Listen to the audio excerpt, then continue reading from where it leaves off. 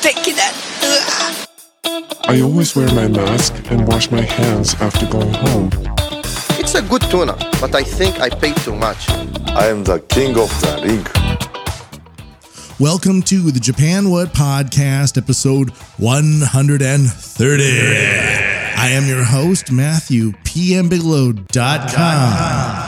And that is where you can go to get all the show notes for this podcast that focuses on AI trends from Japan, rising conflict in the Asia Pacific, depopulation, odd items, and more. Welcome, everybody, to the Tomihisacho Studios, the armpit of Asia. And I am Matthew, pmbigelow.com. All right, so this will be the podcast for the second one this week that we're continuing to aim to do here. And we're going to begin right away here. We're very busy. There's only so much time I have booked in the armpit of Asia, and there's a lot of stuff we got to get through. So let's just cast the formalities aside and dive right in, shall we? I like to focus on odd items. Oftentimes at the beginning of the podcast, we get into the nitty and the gritty, and sometimes the odd items that everybody loves from Japan are kind of an economic indicator of how things are going over here. And if that's the indicator, it's always set to crazy, I guess. Lipton releases pancake tea latte in Japan. Lipton, you know, the tea company? Of course. Pancake tea latte. This comes to us from Sora News 24, written by Onamigi. Morinaga might be the most famous for its sweets and ice cream, but it's also the go-to brand for hotcake mix, which has been selling like, well, hotcakes since it was first introduced to the Japanese market in 1957. Now, for a limited time, Morinaga is putting a new twist in the mix by teaming up with Lipton, the world's top tea brand, to create the Lipton Pancake Tea Latte. Oh, where'd it go? Here it is. The new product blends Lipton's aromatic black tea with the sweetness of maple syrup and aromatic butter. Are you really using aromatic twice in the same sentence? To recreate the taste and aroma of Morinaga's fluffy hotcakes. And in case you're wondering the difference between hotcakes and pancakes, despite the words often being used interchangeably, is that hotcakes are thicker and more dense, whereas pancakes are wider and thinner. The word, I'll be posting this, but according to Matt Morinaga, the new refrigerated product lets you enjoy, quote, the mysterious experience of drinking Morinaga hotcakes, end quote. And it's an experience we can't wait to try when it's released at convenience stores and mass retailers nationwide for limited time from February 6th, priced at 170 yen. So if you want, you can go to MatthewPMBigelow.com, get yourself some photos of the Lipton hot cake tea latte, the kocha latte, and see for yourself if you would like some. Would I try it? No, I wouldn't. I don't want to drink pancakes. I'm not the pancake drinker type. But maybe you are. You likely are. And so congratulations. This is for you. We're going to take a look right now. We're going to dive right into some of the topics that we cover here are based on war, technology, migration, and population. It's wherever like the data leads me are these trails that I like to follow. I don't want to be the one type of dude who's like, I only cover X and this is the X podcast. You know, I don't do that. So I like to keep it fresh. I like to keep it open. Let's take a look at today's war news. News from the war. Did you know that you've been in a war for like 4 years? Die for the war, everybody moves. Die for the good, die for the war, die for the war. And I'm titling today's war segment, Supply Chain China War. Weaponizing Biotech, how China's military is preparing for a new domain of warfare. Now, one thing that that often gets my goat, well, this comes to us from defense1.com. One thing that often grabs my gonads is everyone's like, Sun Tzu once said, build the bridge for your enemy to escape on. And that's the China we are dealing with today. No. Maybe not. I'm not really sure. But what I like to begin with is the early 90s, two colonels from the People's Liberation Army of China saying, in effect, that if they want to defeat America, which I guess is like some plan they have, I should speak more maturely about the topic, like not using the word "like," for example. The Chinese government right now is aiming for a new type of global hegemony, and to achieve that hegemony, they often see America and the American model as in the way and in contrast to their own model based on communism with Chinese characteristics or whatever, or however you want to say it. And one of their ways of conducting warfare since the early 90s has been, instead of bullets, using unrestricted warfare, which means using it by any means necessary. You elite capture, you establish culture zones, you destabilize, and essentially the 1,000 pinprick idea will bleed the enemy out, and you don't have to fire a single shot, something along those lines. And what do you guys, like, if you're listening to this and I say to you, COVID-19 was probably a bioweapon released from Wuhan, but it probably wasn't only solely developed by the scientists at Wuhan Institute of Virology.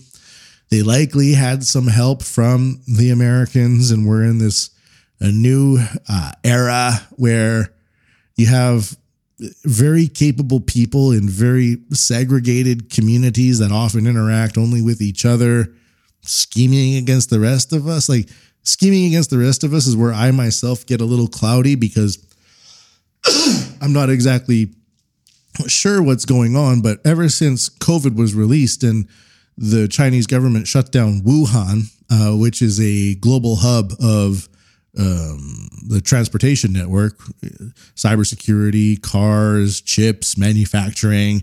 Like, everybody had an office in Wuhan, and they shut it down, and we're still living with the consequences of those supply chain shutdowns. But at the same time, the Chinese government has their One Belt, One Road policy. They want to establish a type of new maritime rail road network where everything leads back to Beijing, and they can establish a new international trade network based on their own interests and not have to rely on the American or the G7 interests, right? So is that just a coincidence? Unrestricted warfare would say that's exactly what they would do. That's exactly the type of tactic you would take in order to achieve such bold aims. You can't make an omelet without cracking some eggs or breaking some eggs, whatever. This article, I'm not going to read the whole thing. It's a little bit old, actually, from defenseone.com. I just happened to come across it, and looking at some of the key slots here, thought it would be relevant for viewing the world today. That's what I like to do with this podcast. It's not about breaking news. It's not about just reacting to whatever's happening and being the first to do so. It's looking at the past events and applying them to the current events to maybe see what's going on with future events. Am I right? I don't know. Go to MatthewPMBigelow.com to get all of the notes, photos, and more. So this is from August 14th, 2019. Under Beijing's civil-military fusion strategy, the PLA, the People's Liberation Army, is sponsoring research on gene editing, human performance enhancement, and more. It says that, we'll just begin here. We may be on the verge of a brave new world indeed. Today's advances in biotechnology and genetic engineering have exciting applications in medicine, yet also alarming implications, including for military affairs.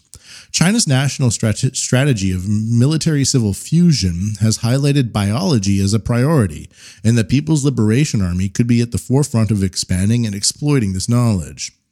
The PLA's keen interest is reflected in strategic writings and research that argue that advances in biology are contributing to changing the form of character of conflict. For example, and this is kind of goes through the Chinese or the CCP, however you want to say it, like a timeline.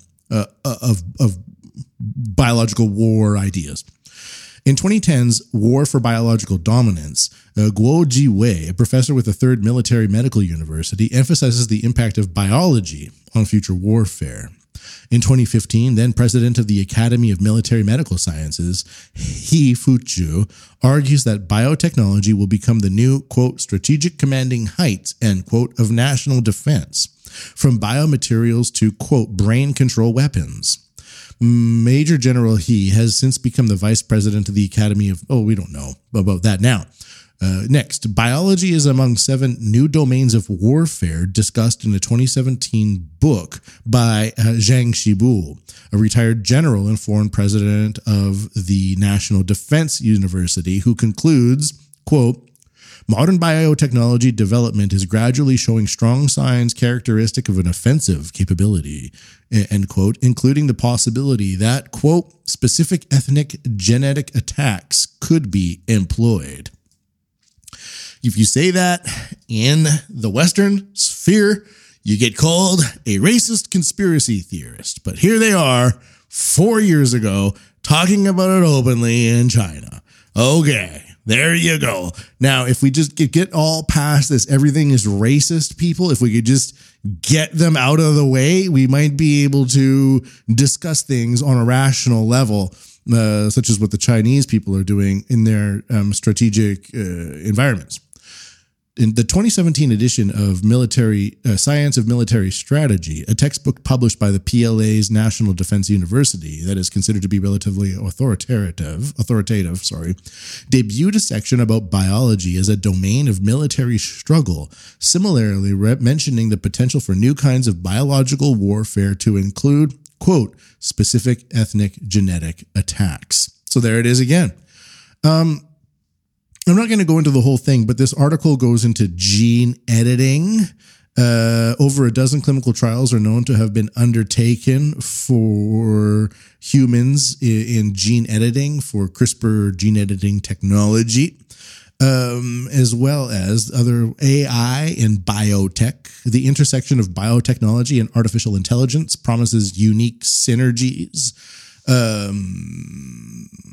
The genetic information of the strategic value of genetic information led the Chinese government to launch the National Gene Bank, which intends to become the world's largest repository of such data. I don't know if you've seen these videos on Twitter or from around, but it shows People Liberation Army, quote unquote, scientists going around collecting blood from people and collecting gene data from people. And during COVID, Japanese scientists in China or Japanese government workers going to China had to have anal swabs taken. And in China, if you want to improve your social credit score, you donate your blood. So there's a sweeping genetic influx for their data banks going on in China right now, and it stems from this. So yeah, this article is from 2019, but based on what's going on right now, especially for gene editing technology, well, they've been amassing data banks based on this for their for their policies that were introduced 4, 5, 6, 7 years ago. Other things, biotech's expansive frontier, and so on and so forth. So I'll be linking this article up onto MatthewPMBigelow.com. I don't want to read the whole thing because it's not the newest article, but by going back a little bit in time, you can kind of see why we are at the point we are at now. And such is the case with articles like this. It comes to us from defense1.com. I don't really know their policy, but I don't really care at this point. Let's take a look at the next article for war. Demand for shipments from China via rail through Russia has skyrocketed since the Red Sea attacks. Now, one thing that I've long posited for the past few months is that with China trying to increase its hegemony, or how do I say this? Install a hegemony or develop a hegemony in the global supply chain networks to introduce their One Belt, One Road or Belt and Road Initiative. They don't want to use other currencies. They want it all to be based on the Chinese yuan. So, and this will be backed up with Huawei telecommunications networks, servicing people's phones for ordering things, the ships for maintaining their tracking position or even driving the self-driving ships, the balloons in the sky and the satellites and all of that, maintaining an AI presence on these ships. They go into Africa to get the orders, for example, coffee from someone in Beijing, and then they go back via these rails built by the Chinese, bringing the coffee back on their Huawei-based technologies, AI ships, into China to deliver coffee to the people that ordered it on their Huawei phones. So in order to establish this, it doesn't mean that China wants its renminbi to float alongside the United States. It means that they want to establish more hegemony, or they want to have more market share of the global supply chain network to get people on board their vision for the future. And that would mean dealing with Huawei technologies, dealing with the CCP, and dealing with their payment systems, their digital yuan, their CBDC, and all that. By having the G7 supply chain routes attacked because under the guise of supporting Israel, or having connections to America, the Houthis in Yemen have established basically a naval blockade at this point. We're, early February 2024. And this is only being done to blockade one certain type of ship from one certain type of economy. So the other economies will then have their global supply chain networks bolstered by destabilizing the competition within the G7. So that's what's kind of happening with here. So it's not exactly war, but is it? I mean, if the end goal is unrestricted warfare to establish new global hegemony via the supply chain networks, this would be indicative of such a process. And you're never really sure how it's going to establish itself. You just push in this direction and the opportunities will open or close because war expands in ways you would never imagine. And sometimes it's good and sometimes it's bad. I generally think it's mostly bad, but this comes to us from CNBC.com, which I hate. Demand for shipments from China via rail through Russia has skyrocketed since the Red Sea attacks. Excuse me. Shippers are scrambling to find alternative ways to transport goods from China to Europe in light of disruption caused by attacks on the Red Sea. Air cargo volumes on the major apparel route between Vietnam and Europe increased by 65% in the week ending January 14th when compared to the week prior, according to data from Zenata, a freight rate data platform. And while it only represents a small proportion of containers moved between Far East and Europe, rail routes via Russia have seen an uptick in interest too. Freight forwarders and conciliators, companies that organize the shipment of goods, have reported a sharp increase in enquiries and bookings for the route. Rail is attractive to shippers as it is cheaper than air freight and quicker than using ocean transportation. Railgate Europe, a group of consolidators, transports goods including furniture, toys, clothes, and automotive parts from China through Russia to European countries. The journey takes between 14 and 25 days depending on its origin and destination, a transit time that is, quote, significantly better, end quote, than ocean times, according to Julia Skilgate, Railgate's Europe's chief business development officer. Ocean shipping from China to the Dutch port of Rotterdam via the Red Sea takes about 27 days, but rerouting via South Africa's Cape of Good Hope adds about 10 to 12 days. Last week, German shipping company Hapag-Lloyd said it would continue to reroute its vessels until further notice. It goes on for rail through Russia and all the issues there with the sanctions and so on. And, here it is. I didn't read this far, but it says China's ambitions. And the first line is China's Belt and Road Initiative aims to increase Beijing's global influence through transport modes. Maybe instead of global hegemony, global influence is what I should be saying. That's not a bad way to say it, because hegemony implies it's like it's only one, or the main one, or, blah, blah, blah. So that's an interesting case where, but by looking for alternative routes, Russia is now a beneficiary. China is a beneficiary, is benefiting from the conflict of the Red Sea. Next, this one comes to us to focus back on China. We have the two aspects of China include China's Belt and Road Initiative, which focuses on China via the west of China. That would mean Central Asia down into the Middle East and Africa and Europe.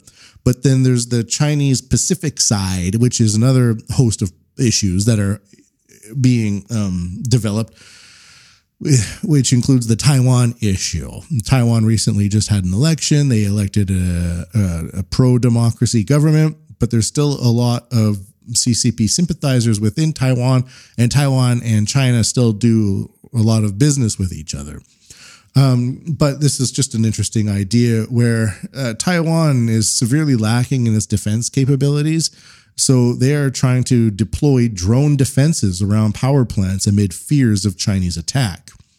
Drone jamming guns and passive radar detection and response system aim to deter actions against critical infrastructure. Taiwan is planning to buy drone jamming guns to protect its power plants, which it fears could be among the first targets of a Chinese invasion. The guns and a passive radar detection and response system would form a two-tier defense structure to deter sabotage and attacks on critical infrastructure. Taiwan's close observation of Russia's war with Ukraine and the extensive use of drones in the conflict was behind the move to boost the defenses of its electricity grid and nuclear power facilities, officials said. According to the Taipei Times, China, which claims Taiwan as its own territory, has in recent years increased its military intimidation of the island democracy, flying fighter jets on a near-daily basis close to its airspace. Taipower, a state-owned electric power company, has approved an initial £250,000 budget for a first batch of 60 drone jamming guns. These are interesting. You just point the drone, it's like a frequency gun, and it interferes with the connection the drone has with its operator, and the drone crashes. Even if it's able to safeguard its power plants in the event of a conflict, energy security remains an Achilles heel for Taiwan. Energy insecure economy. So Taiwan, has a whole bunch of semiconductor plants. Taiwan Semiconductor Company is a major supplier for the world. If they don't have the power to, fuel these plants, then a lot of the world gets screwed for its chip consumption, which is now more important than ever for the reasons that chips are in everything, but including into the AI economy as well, which is seeing a massive amount of investment. But it's also, dishwashers, cars, everything needs a chip in it. And a lot of it comes from this one choke point for the Taiwan Semiconductor Company based in Taiwan. As we saw in Wuhan, after the virus was released, China cut off the world from access to Wuhan or passing through its supply chain networks via Wuhan, and it created massive amounts of upheaval within the global supply chain networks. Now, if China aims to increase its influence in the sphere of supply chain networks, taking over Taiwan and then canceling all orders for chips until peace and stability are ensured would only make it so that the West's supply chains would be further impacted by all of the products that we use that require these chips that we purchase from Taiwan to be put into everything that we have. So again, it's another aspect of this supply chain war, of unrestricted warfare, all of these things. I'm not sure if China's little drone guns are Taiwan's little drone guns are going to be able to offset the entire attack there. And this one comes to us from a Japanese perspective. Japan, for some reason, is tying up more and more with European economies. They want to develop fighter jets with Italy. They want to do patrols with Britain. Basically, it's like soft NATO alliance between Japan and NATO, but NATO is a giant bureaucracy of money suck, and they don't really give back much in terms of anything effective for fighting wars. Look at the past, even with the American-led efforts in Afghanistan, Iraq, now in Ukraine, and even Israel. America's supplying Israel with funding and all that. It's not NATO, but I mean, if NATO's going to be doing it, it's going to be doing it with America as its leader, of course. I'm not sure why Japan is so gung-ho on establishing tighter and tighter ties with Europe. Germany is like closing all of its nuclear power plants. They are energy dependent now, not on Russia because of the Nord Stream bombing and the sanctions and all that, but they want to have more LNG coming from America. But America is now saying we don't want to sell as much LNG as before. And with the incursions of Houthi attacks on the Red Sea infrastructure, a lot of LNG from Qatar or Qatar are not going to be coming through as well. So the EU is trying to like diversify its dependence into all these places where it can be easily on the receiving end of being screwed, the screwed stick. Europe is being beaten by the screwed stick, but Japan's like, these seem like solid people and we need more military issues with them. Kyoto News. Japan and Germany concluded a military pact to facilitate exchanges of supplies and logistical support as the two countries aim to strengthen their defense ties in the face of China's growing maritime assertiveness in the Indo-Pacific region. Yeah, that's right. Germany's fantastic navy that we've all relied on for, global assurances, and Germany's military know-how, ended in 1945. This is very silly.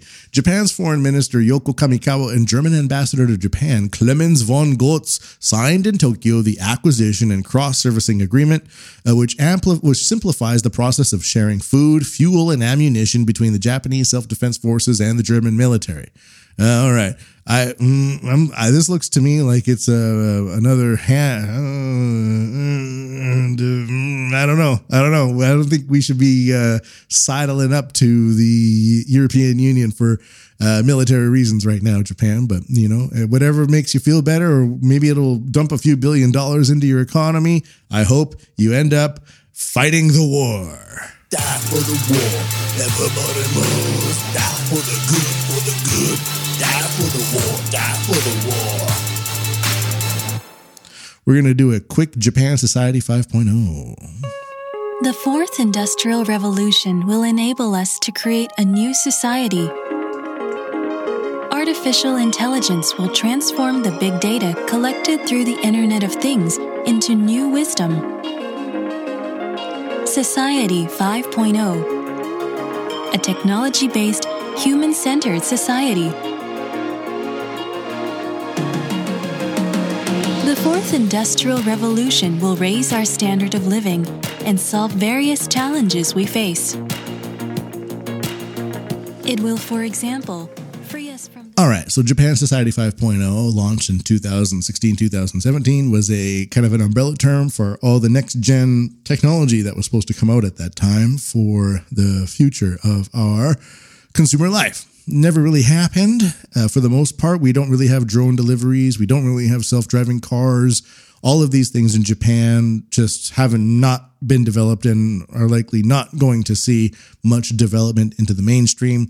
They do happen here and there in terms of trials, like an 800-meter-long bus route here, or a drone maybe doing some testing over here on an old rail line that's not used anymore. But by and large, the Japan Society 5.0 is kind of diverted into two camps. One is the government camp, which is also co-hosted by the Keidan Ren, Japan's business lobby, and they've largely just shifted into SDGs, so using Japan Society 5.0 for like SDGs, UN 2030 goals, decarbonization, 2050, these very lofty ideals that make no sense to anybody except the small community of kind of cult members that they become, who just repeat the same things to each other and somehow manage to siphon off billions and billions of dollars into their bridges to nowhere, essentially. Then the other camp are like the go-and-getters, the get-up-and-getters, the lift-yourself up by the bootstraps people who see like an issue, like, oh, we don't have enough servers, so we might need to create some server robots, and then we roll them out to restaurants that need them. Or our agricultural community is suffering a major population decline. We're going to create these pickers that use AI cameras, and they pick slowly, but they go all day, and we'll get the fruit or the vegetables picked by the season's end, and then we'll be able to maintain our businesses and keep them growing. maybe export it for later. Those are the two ones. But then there's also the underreported third camp, and this is the people that are trying to use brain-computer interfaces with AI to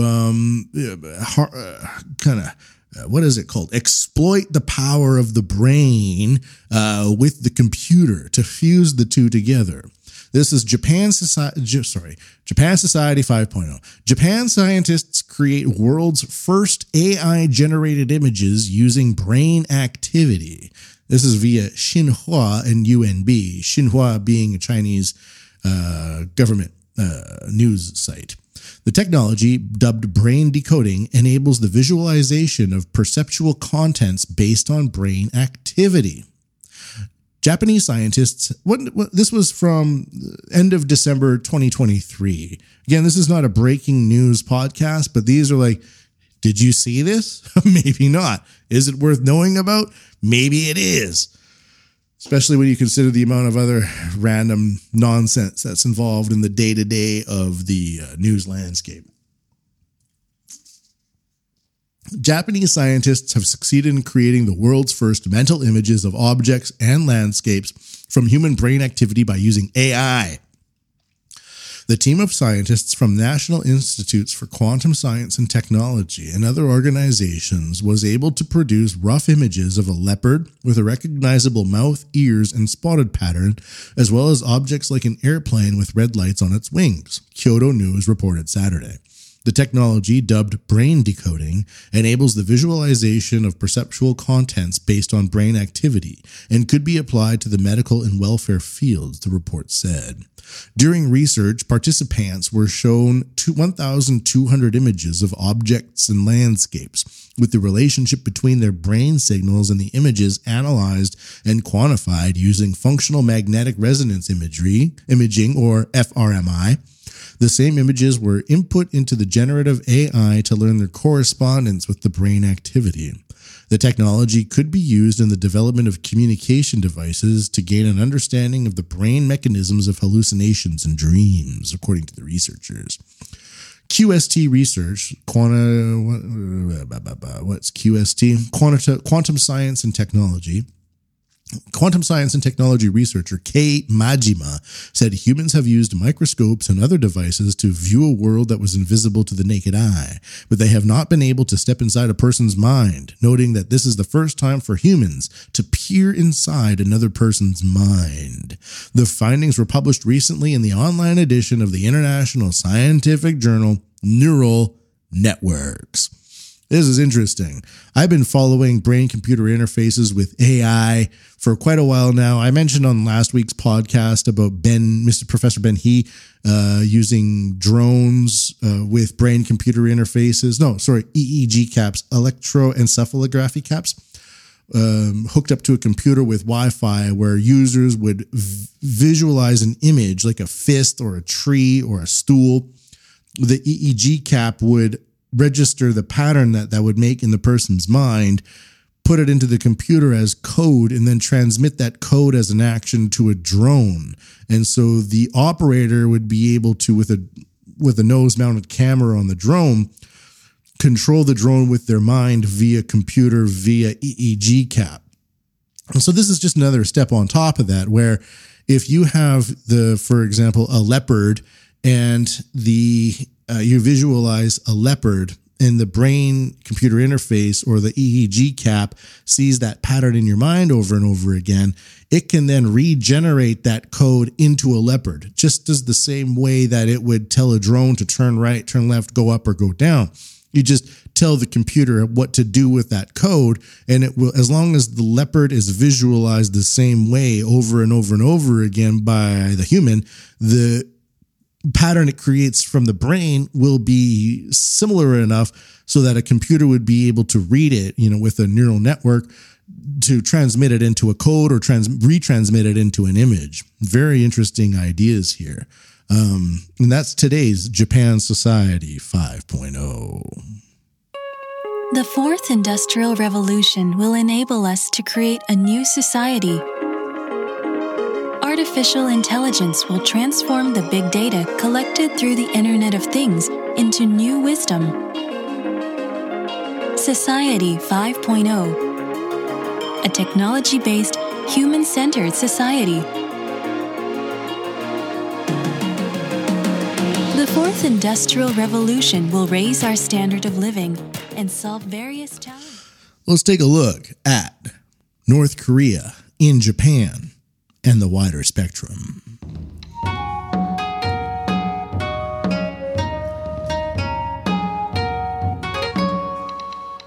There are basically two types of Koreans that were resettled or recategorized in Japan after World War II.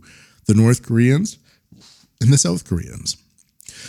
Korea was a part of Japan. The Korean soldiers that fought in World War II were Japanese soldiers. But after Japan lost World War II, Korea was returned to Korea. And then all of the Koreans all over Japan lost their Japanese national status. Depending on where they were from, in the North or the South, a lot of them post-World War II, remaining in Japan or within Japanese territory, would choose to have a North Korean identity or a South Korean identity. Now, since then, a long time ago now, a lot more Koreans have come over, and they're very different types. They're workers, they're restaurant workers, they're in the telecoms industry, they're business people, they're students, whatever. But when we go back to this idea of the divide between the North and the South, the North people, the North Korean types in Japan are commonly referred to as Chongrong. I don't know if I'm saying that correctly, and I don't care. But the Chongrong have schools and schools and businesses and all sorts of networks in all over Japan, like the main islands. And up until the mid-90s, there was a ship that went from Niigata into North Korea. And it was assumed that North Korea developed a lot of their GPS technology based on the digital cameras that were being sent as so-called gifts from sympathizers or the Chongrong North Koreans in Japan. They would put all these digital cameras and send them into the ship back to North Korea. And then North Korea reverse engineered all the technology in those digital cameras to gain GPS technology for their missile systems and stuff like that. So this is like a complex issue, and it goes back a long time. And there's still a lot of Chongrong activity within Japan. The only reason I bring this up is that if major conflict sprouts up in the Asia-Pacific region, or more specifically between Taiwan, if China and Russia are allied with North Korea, and the United States and the Philippines and everybody else is expecting Japan to rush to their aid down in that area of the Southeast Pacific. Well, if North Korea activates its military or conducts military operations, it's going to suck back a lot of that Japanese support into a new front to maintain a focused front of like NATO or NATO adjacent or American allies into the Taiwan Strait. China would be able to focus attention onto the Spratly Island chains near the Philippines, and then refocus a lot of attention into North Korea by using North Korea as an ally. And then South Korea and Japan would have a lot of their resources automatically focused into that area. But what a lot of people don't consider is that there's a population inside Japan that are considered to be North Koreans. And I'm not going to say that they're all going to be some sort of sleeper cell agent, but if the call from home, if that phone starts ringing, who's going to pick up and who's going to start acting on behalf of these orders? I don't know. It's just something that we should all consider or even think about or acknowledge. So this comes to us from Wakayama Compatriots Spring Gathering. Congratulations to the youth in their 20s. This is like a website for North Koreans in Japan. And I used a translator to kind of go through it. And this kind of just shows a little bit of the mentality behind of the North Korean gatherings that go on in Japan. The 2024 Wakayama Compatriots Spring Gathering, organized by the Wakayama Chamber of Commerce and Industry, Wakayama Prefecture Government, and Chongchong Wakayama Prefecture Headquarters, took place on the 6th at a facility in Wakayama City. On this day, the event proceeded in 3 parts: a spring lecture, a celebration for compatriot youth in their 20s, and a congratulatory ceremony. About 100 participants, including Kim Sang-il, the chairman of the Wakayama Prefectural Headquarters of the Chongrong, and Yoon Jong-myung, chairman of the Chamber of Commerce and Industry, and Kang Yong-hee, the chairman of the prefectural government, and Kang Sang-sina, chairman of the Chonchong headquarters, as well as representatives from various organizations attended the gathering. So it's like, well, they're gathering and they're doing things. I'm not going to go into the whole thing here, but they had like a dance troupe and they passionately congratulated the compatriot youth turning 20. Compatriot, it's like code word for communists, right?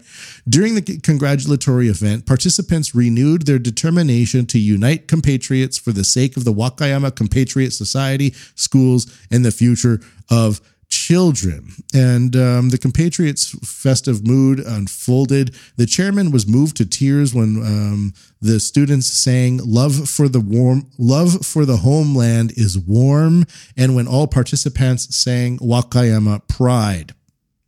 So it's obviously not like military, but it's obviously sympathetic. That's what I'm saying. And we also have just a different news article from NorthKoreaNews.org. I'm pretty sure this is a front site for some sort of intelligence operation. But it says North Korean drones pose major risk to South Korean airports, lawmaker says. Well, what if some of those Chongrong people get some of those drones? Does that not apply to them? I don't know. Does it? Nobody's talking about this. And then the other one is North Korean propaganda poster depicts tanks crushing South Koreans. And this is North Korea this is again from NorthKoreaNews.org, and these pictures are fantastic. I may have mentioned it before, but North Korea will display a new propaganda poster in public depicting a tank crushing Americans and South Koreans to death and urging people to destroy them, according to state media on Sunday. The release of the poster comes amid a domestic campaign to increase anti-U.S. and Republic of Korea sentiment as leader Kim Jong-un steps up rhetoric about preparing for war and ditching a policy of pursuing peaceful unification with the South.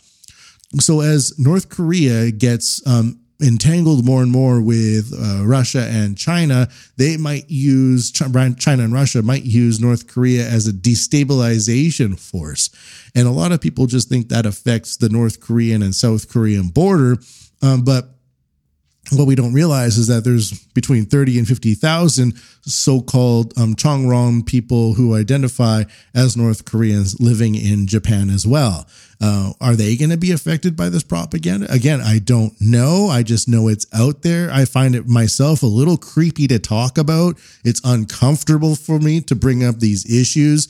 But if you're wondering why Japan seems like gung-ho and then hesitant about participating in these military affairs, well, Japan has a long history in the region, and the relationships with its neighbors are very complex, and it might have to consider some very ugly truths before it barges ahead, even though there's military bases from the U.S. all over the Japanese archipelago, and they would not stand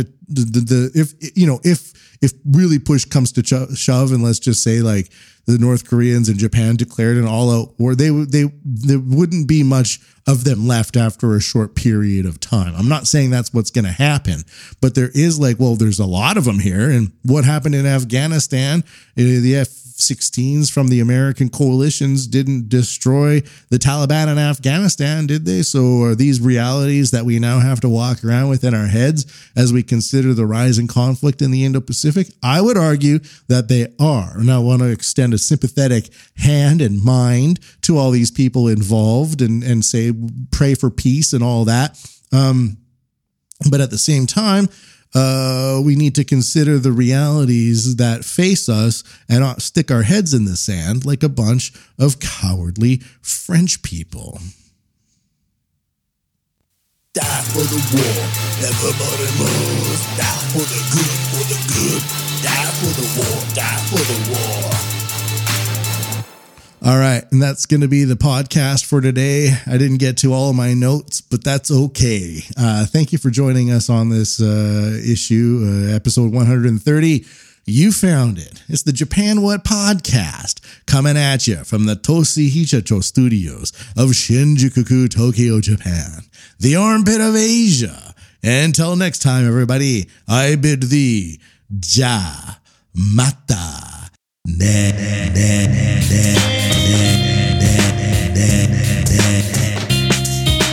MatthewPMBigelow.com. Donate! MatthewPMBigelow.com.